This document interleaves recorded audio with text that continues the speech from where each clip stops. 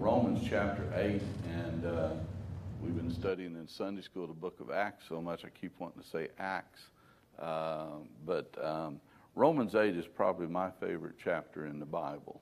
And one of the reasons for it was when I first got saved, I was 18 years old, and of course there's a lot of bad habits you've picked up language-wise, other things that you've picked up over the years. And so you get saved, and then the preacher preaches a message and points out another particular area that the Holy Spirit as of yet hadn't tuned you up in. And then Satan tries to whisper in your ear, well, see, you're not even saved. And if you were saved, you probably wouldn't be doing that. And if you never get past that, you'll never do anything for the Lord. It's almost like a baseball runner going around first base, heading to second, and then he wonders, did I actually touch first base? And so he wants to run back and keep going back, so you never get anywhere for the Lord. And it wasn't too long after I got saved that these verses in Romans 8, verse 16 hit my heart, that where it says the Spirit, and it's capitalized, talking about the Holy Spirit, itself beareth witness with our spirit, and that's lowercase, so it's us, that we are the children of God, and if children, then heirs of God, and joint heirs with Christ, if so be that we suffer with him, that we may also glorify together. But that comment about the Spirit itself beareth witness with our spirit, that we are the children of God, it taught me from that moment on that I knew I was saved. There was no doubt about it, because the key to salvation is not how you act in public. It's you in private. That's when the Holy Spirit corrects you in the things you think you're going to watch on TV, the activities you think you're going to do, the places you go to. If it's a show, if it's just for moral, in other words, good manners, in other words, around church people, you don't use certain language, you don't behave a certain way. So a lot of us have good character in some ways. We've been raised up to be polite. And so your conscience doesn't bother you if you do other things in a private setting. But the moment you get saved, that isn't the truth. And because God, the Holy Spirit, knows what he tells his children, how they're supposed to behave. And so the thing is, I share that with you as a blessing to me at that time, but it's a warning to all of us too, that if you only feel like you should act certain ways whenever there's church folks around, and when you're by yourself, your conscience doesn't bother you to do other things, you need to ask yourself, are you truly saved or not? Because God, the Holy Spirit, will talk to you. He will try to conform you to the image of his Son, which is what we're also going to look at later tonight. But the verses I really want to spend some time on is starting in verse 26 of Romans 8 and through 34. And what we're going to see here are two great privileges that Christians can claim. And we're going to we'll read the verses, and then we'll talk through them and go back to them and reference them a bit. It says, likewise, in verse 26, likewise the Spirit also helpeth our infirmities, for we know not what we should pray for as we ought, but the Spirit itself maketh intercession for us with groanings which cannot be uttered. And he that searcheth the heart knoweth what is in the mind of the Spirit, because he maketh intercession for the saints according to the will of God. And we know that all things work together for good for them that love God, to them that are called according to his purpose. For whom he did foreknow, he did also predestinate to be conformed to the image of his Son, that we might be the firstborn among many brethren. Moreover, he did predestinate them he also called, whom he called, them he also justified, and whom he justified, them he also glorified. What shall we say then to these things? If God be for us, who can be against us? He that spareth not his own Son, but delivered him up for us all, how shall he not with him also freely give us all things? Who shall lay any anything to the charge of God's elect. It is God that justifieth. Who is he that condemneth? It is Christ that died, yet rather is risen again, who is even at the right hand of God, who maketh intercession for us. The first thing I want to look at here is the help by the Spirit in our prayer life. He talks about, we see in the weakness that we have in prayer. In verse 26, he says, "For we know not what we should pray for as we ought." Now, one of the reasons for that could be what James talks about in James chapter 4 and verse 3, and that's because we're praying for things that we want to consume because of our.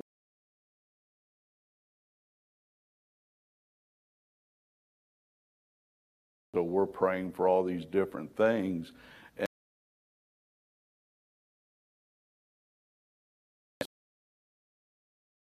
God, they're just to be consumed upon ourselves, and so we're praying in that way, and so that could be one of the ways that we're praying. We don't know how we ought to pray, and then we're also limited in information, not knowing the future. It can make our prayer. I've used this illustration once before, but I think the best illustration that I can find in the Bible is Joseph when he was in the prison in Pharaoh's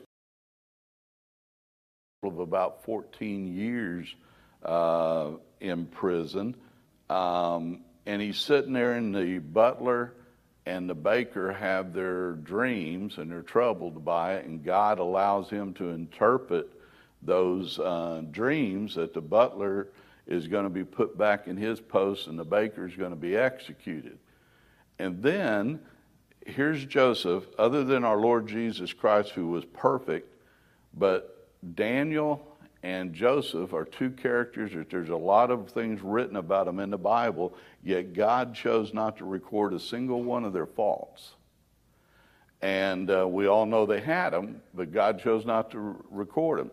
So Joseph lived an exemplary life, yet he's armed with limited information. You're in Pharaoh's prison. You've been sold into captivity. You got bought by Potiphar. You got lied about. You got thrown into prison. You've been sitting in prison for maybe as much as 14 years. And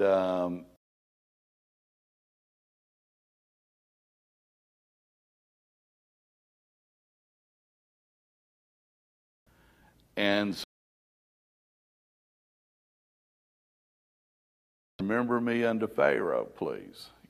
And I'm sure he prayed about it after the butler got released. Don't you think he prayed about that? I mean, if you were in prison for 14 years and you didn't belong there, do you think you're praying, Lord, I'd like to get out? And so he's praying away. But the thing is, what if he had talked to Pharaoh? And Pharaoh said, that ain't right, let him go. And he let him go then, and he goes back home after 14 years or so that's been in captivity, 14 to 15 years of a captivity, and he goes home to daddy and said, my brother sold me into slavery. I've been in prison for 15 years and this and that. And daddy sits there and says, yes, and they took your coat and they killed something and smeared blood all over it and brought it to me and let me think for these 15 years got killed by an animal. Now, what do you think that would have done to the fabric of that family? And then you look at it from Joseph's standpoint, how would you have looked at those 15 years? What would be in the back of your mind about those 15 years?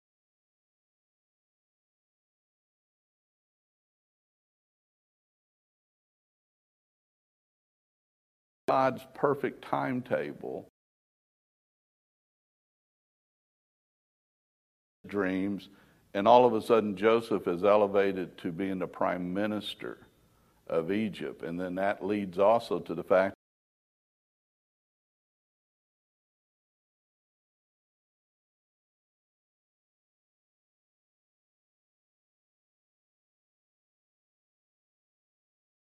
famine. So again, sometimes we pray with limited information. We want to kind of pick the fruit before it's ripe. And so God, with information we got today, we're praying earnestly. But the thing is, we don't necessarily know the future. So sometimes our prayers are short-sighted. They're premature.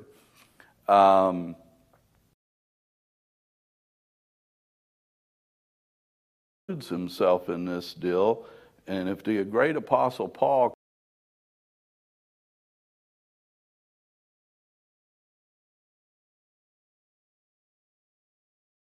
we should pray for as we ought. So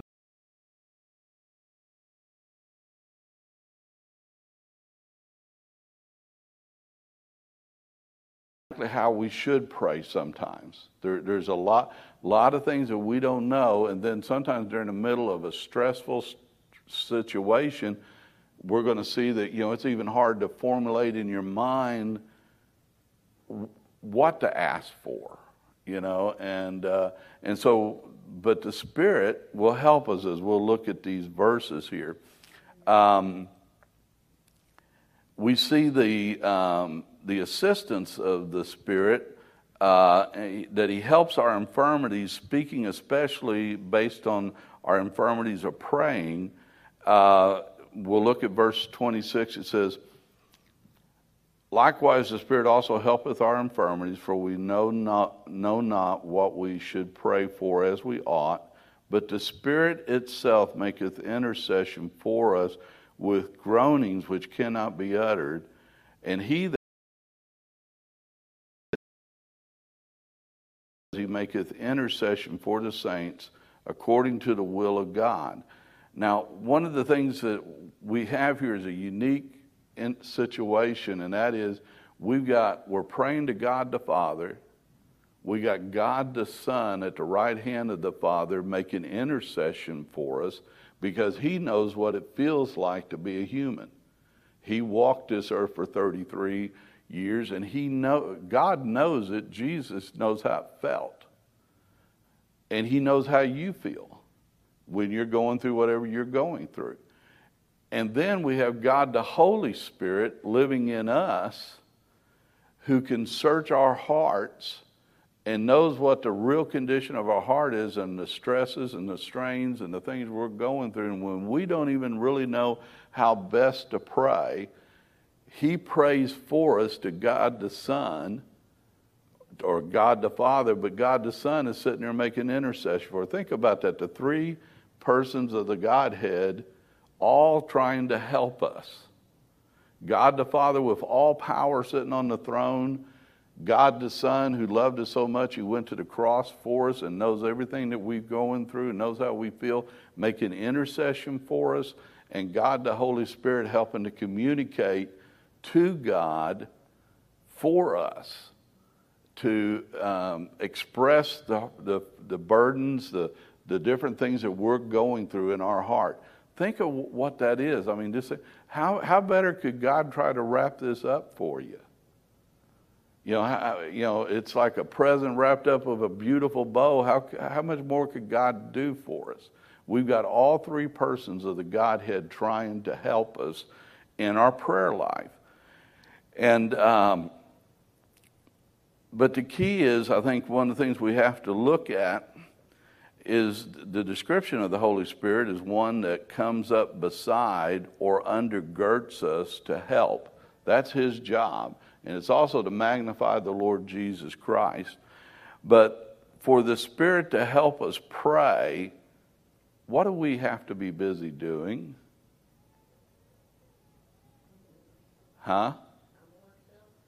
Well, I think the thing is, if God the Holy Spirit's going to help us pray, that's kind of envisioning that we are praying.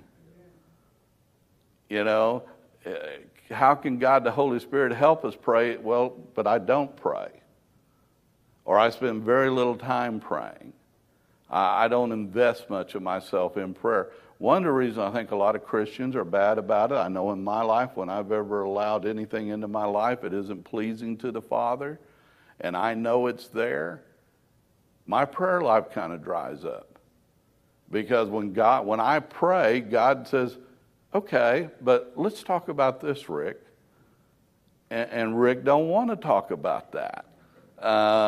So Rick don't go there. So you don't pray like you ought to. Would you agree? Am I the only one that's ever done that? The thing is, so one of the things is we got to avoid sin. Known sin in our lives will certainly hinder us from even praying. We'll do a very quick hit of the list and then let's move on, because we don't want to really get involved in prayer. And prayer is actually it takes some time and it's a work. How many of you ever been praying and right in the middle of prayer your mind just goes off on a thought, and stuff like that? It takes a discipline to keep your mind realizing you're in the very presence of God Almighty. And that if anyone ought to have your attention, can you imagine being before your employer and your employer's talking or something, and then two of the employees just turn around and start having a conversation, telling jokes or whatever, we wouldn't do that. We'd find ourselves unemployed.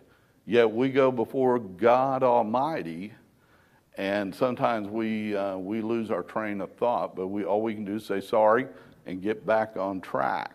But we need to, it assumes that we're going to be praying so that the Holy Spirit can help us with our prayers. It's been said, we cannot without God, and He will not without us. In other words, what it's simply saying is the things that we can't do things in our own strength. Whatever ministry, whatever, trying to be a parent, trying to hold down a job, trying to be responsible in any area of our life, we can't do it all by ourselves. We need God to give us the grace to do it right. But when it comes to prayer, the other thing is we don't know how to pray. The Bible's very specific. Paul's very specific. We don't know how to pray as we ought. But the thing is, God, the Holy Spirit, isn't going to pray for you if you're not praying. And also, it's like our pastor says many a time, God feeds the sparrow, but He doesn't throw the worm in the nest. If you're going to step out and do something for God, you got to step out by faith to do something for God. And then He empowers you to be able to accomplish it. And then even when you don't know how to pray in a particular situation, for maybe even ministry, or your children when they're young and when they're not young, and you got concerns and you're worried about things, you got people that are lost and you're concerned about. Thing is, what are you doing about it? Have you stepped out? Are you trying? Are you doing things that then God can step in and empower? Brother John has been trying to, I think, share with a lot of our young folks that we live below our privilege. And the thing is, God can do great things for us, and we need to step out. Go with me, if you would, just briefly, to 2 Chronicles. It'll be chapter 16.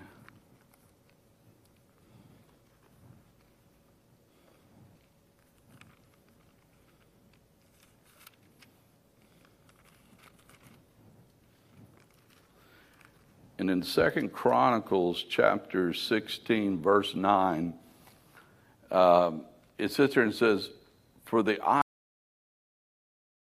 grow throughout the whole earth to show Himself strong in the behalf of them whose heart is perfect toward Him." In other words, God wants to be, He is on your team if you're on His, as far as if you're saved.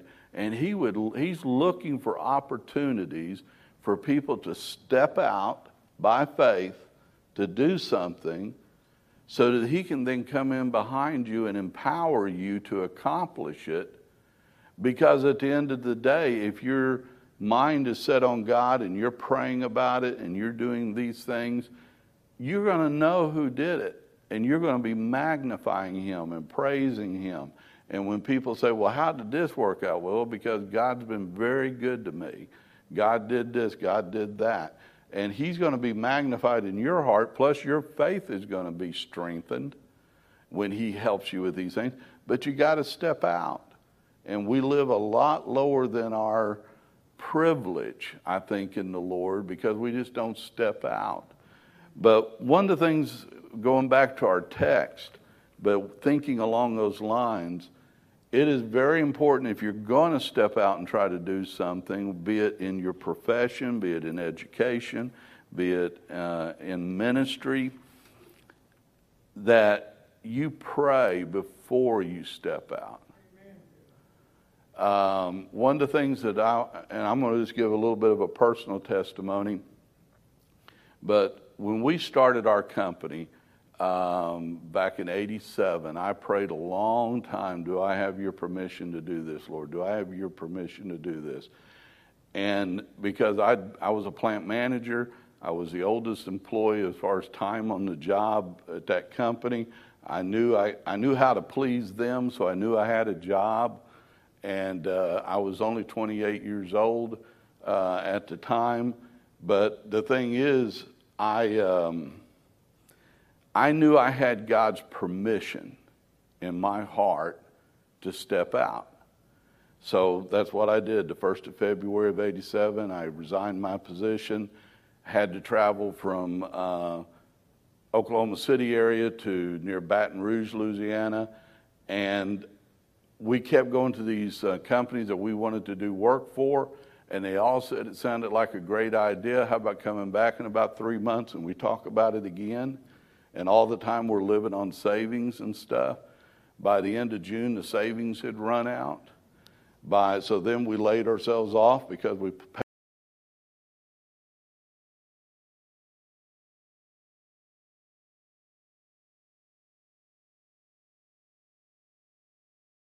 Great, let's talk again in about 3 months. And so we sit there.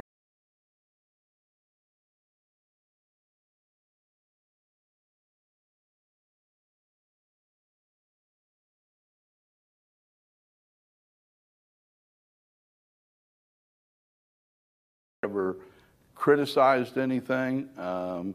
He just wanted to be helpful. But when I hung up the phone the second time, I remember turning to Lisa. We were standing there because we had imminent bills that had to get paid. And I told Lisa, I said, Lisa, I'm never calling again. I said, I know in my heart that God gave me permission to come down here. And I said, he's either going to give us our company or there was something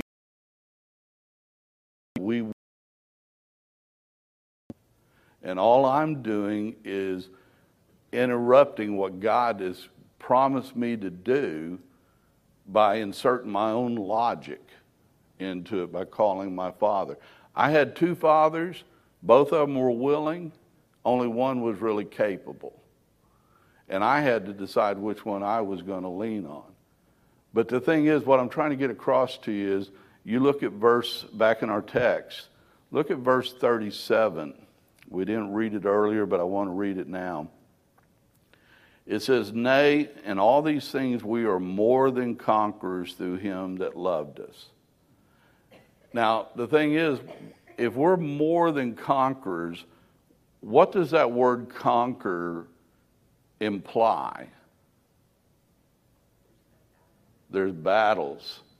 And battles back their day was up close and personal.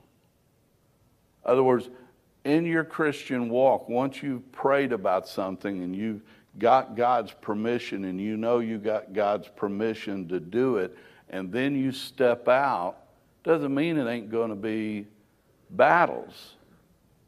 Do you agree with me? The worst thing to do, though, is be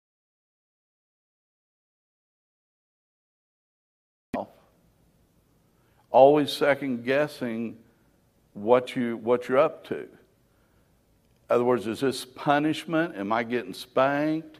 Did I bring this on myself?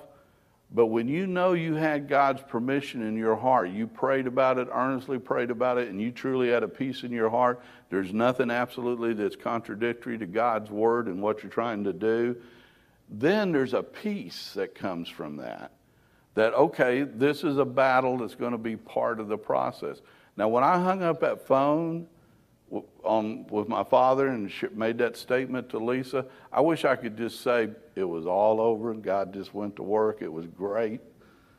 7 times between there and January 15th, Lisa and I and my business partner and his family got down to $200 between the two of us, and all the bills were coming due. And then God would make a little piece of business available that just got the bills caught up, got the wolf away from the door. 7 times between the 1st of September and January 15th, this happened. And the thing is, how do you stay in the fight? You got to know that you had permission to be there in the first place. That's where the peace comes from. I'm just trying to share with you, praying makes a difference in how your blood pressure is going to be.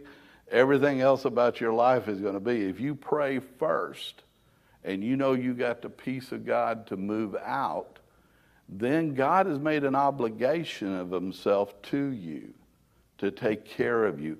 And we see that in the fact that we move right from this help in our prayer life to this great promise of Romans 8:28, where it tells us that, and we know that all things work together for good to them that love God, to them who are called according to his purpose. You know, think about that with me just a minute. Even though we have limited information about the future, and because of it, our prayers can be short-sighted, they can be, a little early. That scripture says that we can know that all things work together for good to them that love God.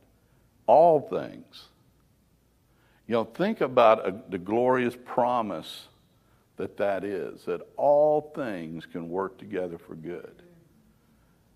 But the thing is also, we look at it that, it's a great comfort. Other than heaven itself, think of with me of what better promise you can be made. Other than being in heaven itself, where of course avoiding hell is great. Being in heaven's better, right? Much better. But the next best thing on earth, tell me a promise that's better than that all things will work for good. All things. Can you think of another promise that's any better than heaven? That's in the scriptures? And it's tied right up in this prayer, and then about our infirmities and making intercession for us. And then he goes in, and we know that all things work together for good to them that love God and to them who are called according to his purpose. What a comfort that is. And but one of the things that we have to look at with this is that, like all of God's promises, it's conditional. And one of the things is to them that love God. Well, you say, well, of course we love God. Well, what did Jesus say you'll be busy doing if you love me? Obeying. So we can do a quick little, put the thermometer under the tongue and find out where we're at real quick, if our life is in line with the Lord or is it not. And then that'll help us get a benchmark of our love for God. And then to them that are called, how many of us, when God calls, we come running?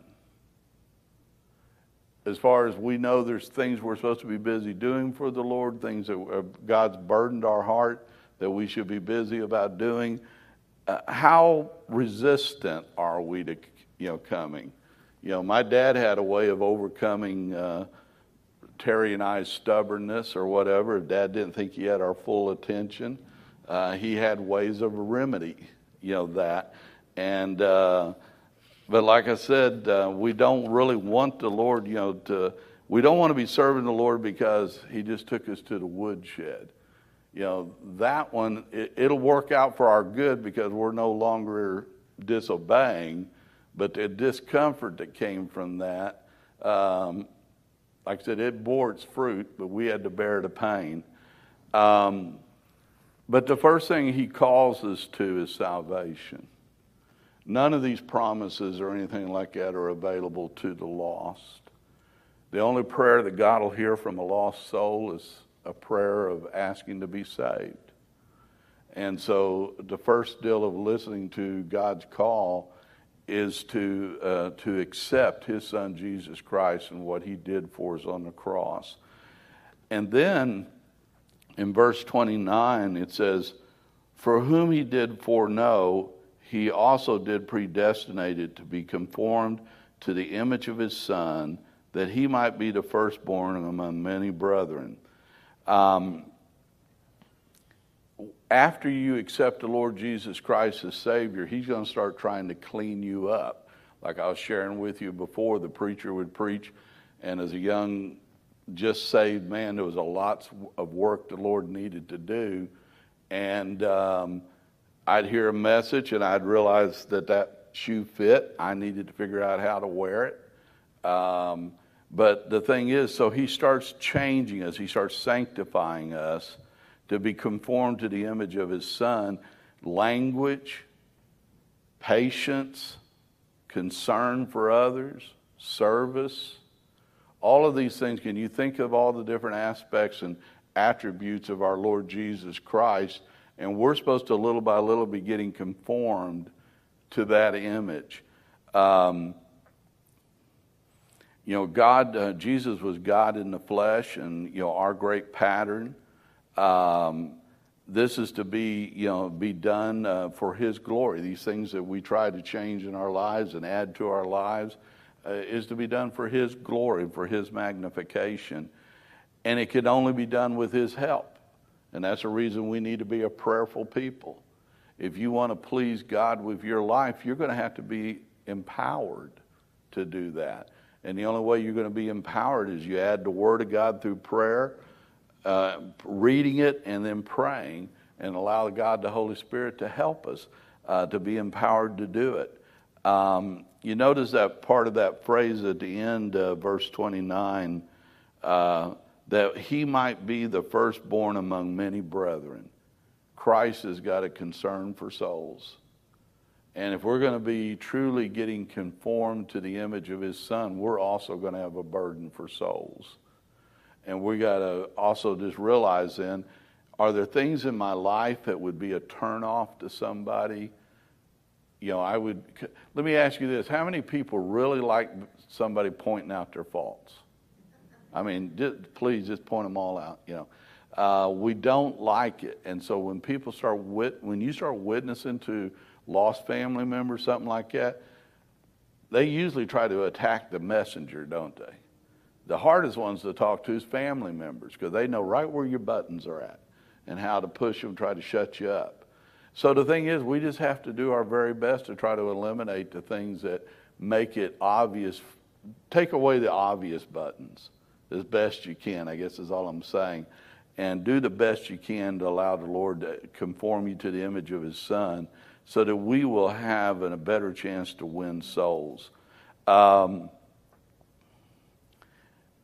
then in verse 30, it sits there and he says, moreover, whom he did predestinate, them he also called, and whom he called, them he also justified, and whom he justified, them he also glorified.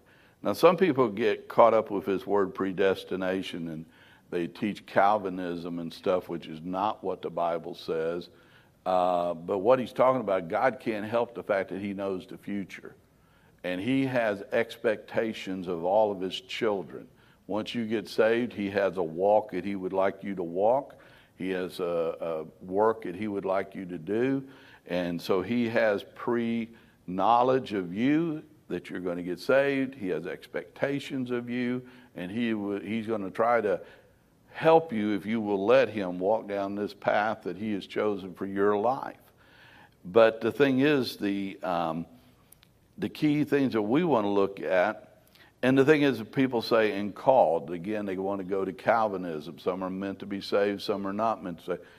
How many of us didn't get saved without God, the Holy Spirit, calling us?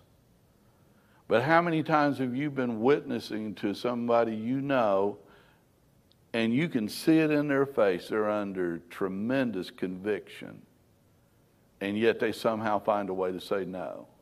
How many, am I the only one that's been there? You can see the conviction in their face. They're hearing the truth. That's God calling them.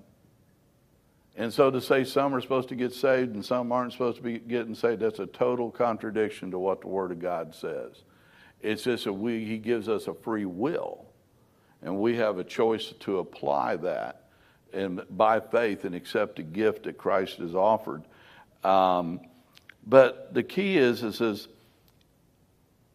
them He also justified.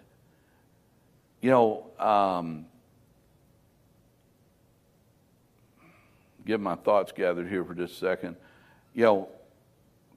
Romans 4 verse 8 said, "Blessed is the man whom the Lord will not impute sin." Basically, God refuses to record your sins when you get saved. The slate's been wiped clean because what's our righteousness like? Filthy rags. So if you had filthy rags written, in other words, Rick on his best day, all God could write down is filthy rags. Is filthy rags making it into heaven? No. So basically, the slate's been wiped clean. In another verse, he said he's actually imputed the very righteousness of Christ. And that's the reason he can call us joint heirs with Jesus Christ. He looks on our slate and he sees Jesus Christ. He sees the blood of Christ. And the thing is, so my record is clear. Not because of anything I've done, but because of my sins were put on Christ and they've been paid in full. And God has declared me justified because I accepted the free gift of salvation that Jesus offered. But then also it says in the end of that verse, and them He also glorified. So the very moment you got saved, God has glorified you. In other words, you are a joint heir with Jesus Christ. It's not one day you're going to be a joint heir with Jesus Christ. You are a joint heir with Jesus Christ. You are a son of God. The Spirit itself beareth witness with our hearts or with our spirit that we're the children of God. If you've accepted Jesus Christ, you're a child of God. You've already been glorified. Your citizenship in heaven's already been guaranteed. We've won. We've got battles to go through, but we've won. It teaches us in verse 37 that we're more than conquerors. We got battles to go through, but the thing is, we've won. And because of it, we also see in verse 33, and who shall lay anything to the charge of God's elect? It is God that justifieth. In other words, it's too late for Satan to bring a charge against me. Now, he can get up there and say, Rick's a rascal. And, if I had him as a son, I'd be embarrassed. Well, he'd be telling the truth.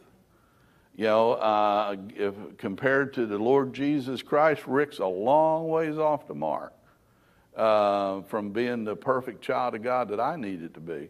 But God looks at it, and Jesus says, yes, sir, but I paid for that. And so it's not imputed to my record. I'm justified, so it's too late. The main thing is, the God that cannot lie has decreed me justified. And anybody else that has accepted the Lord Jesus Christ as Savior, they're justified. And because of that, they've been glorified. And at the end of the day, Satan can rage all he wants, but through Christ, we have the victory. We have the final and absolute victory. We have won, not because of anything we've done, but because of what Jesus Christ did for us on the cross. We are saved, and because we're saved, we have God the Holy Spirit in our heart.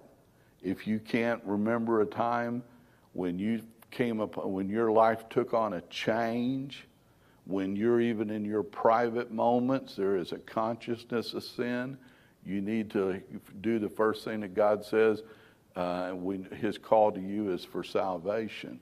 But if you are saved, you've got God the Holy Spirit in your heart who will help your prayer life even when you don't know how to pray. And then he prays to God the Father, and God the Son makes intercession for us. And we have an access to the God that spoke and worlds came into existence. And we can step out boldly, not in our own strength, but in faith, to do things for God. But we need to also remember to ask permission. Don't go off and get in trouble and ask God to get your bacon out of the fire. It's a whole lot better if you pray up front. Know you had God's permission, that nothing you're asking for is contrary to his word. And when you've got that peace that God has given you permission, then you can step out by faith. There's going to be battles, but we're going to be more than conquerors. But the thing is, the battles are going to be there. And sometimes in those battles, we won't even know how to phrase the wording for our prayer. But God, the Holy Spirit, will step in and fill that void. And we have access to the throne of God. And we have the victory with our Lord Jesus Christ. Brother Brock, could I get you to close this in a word?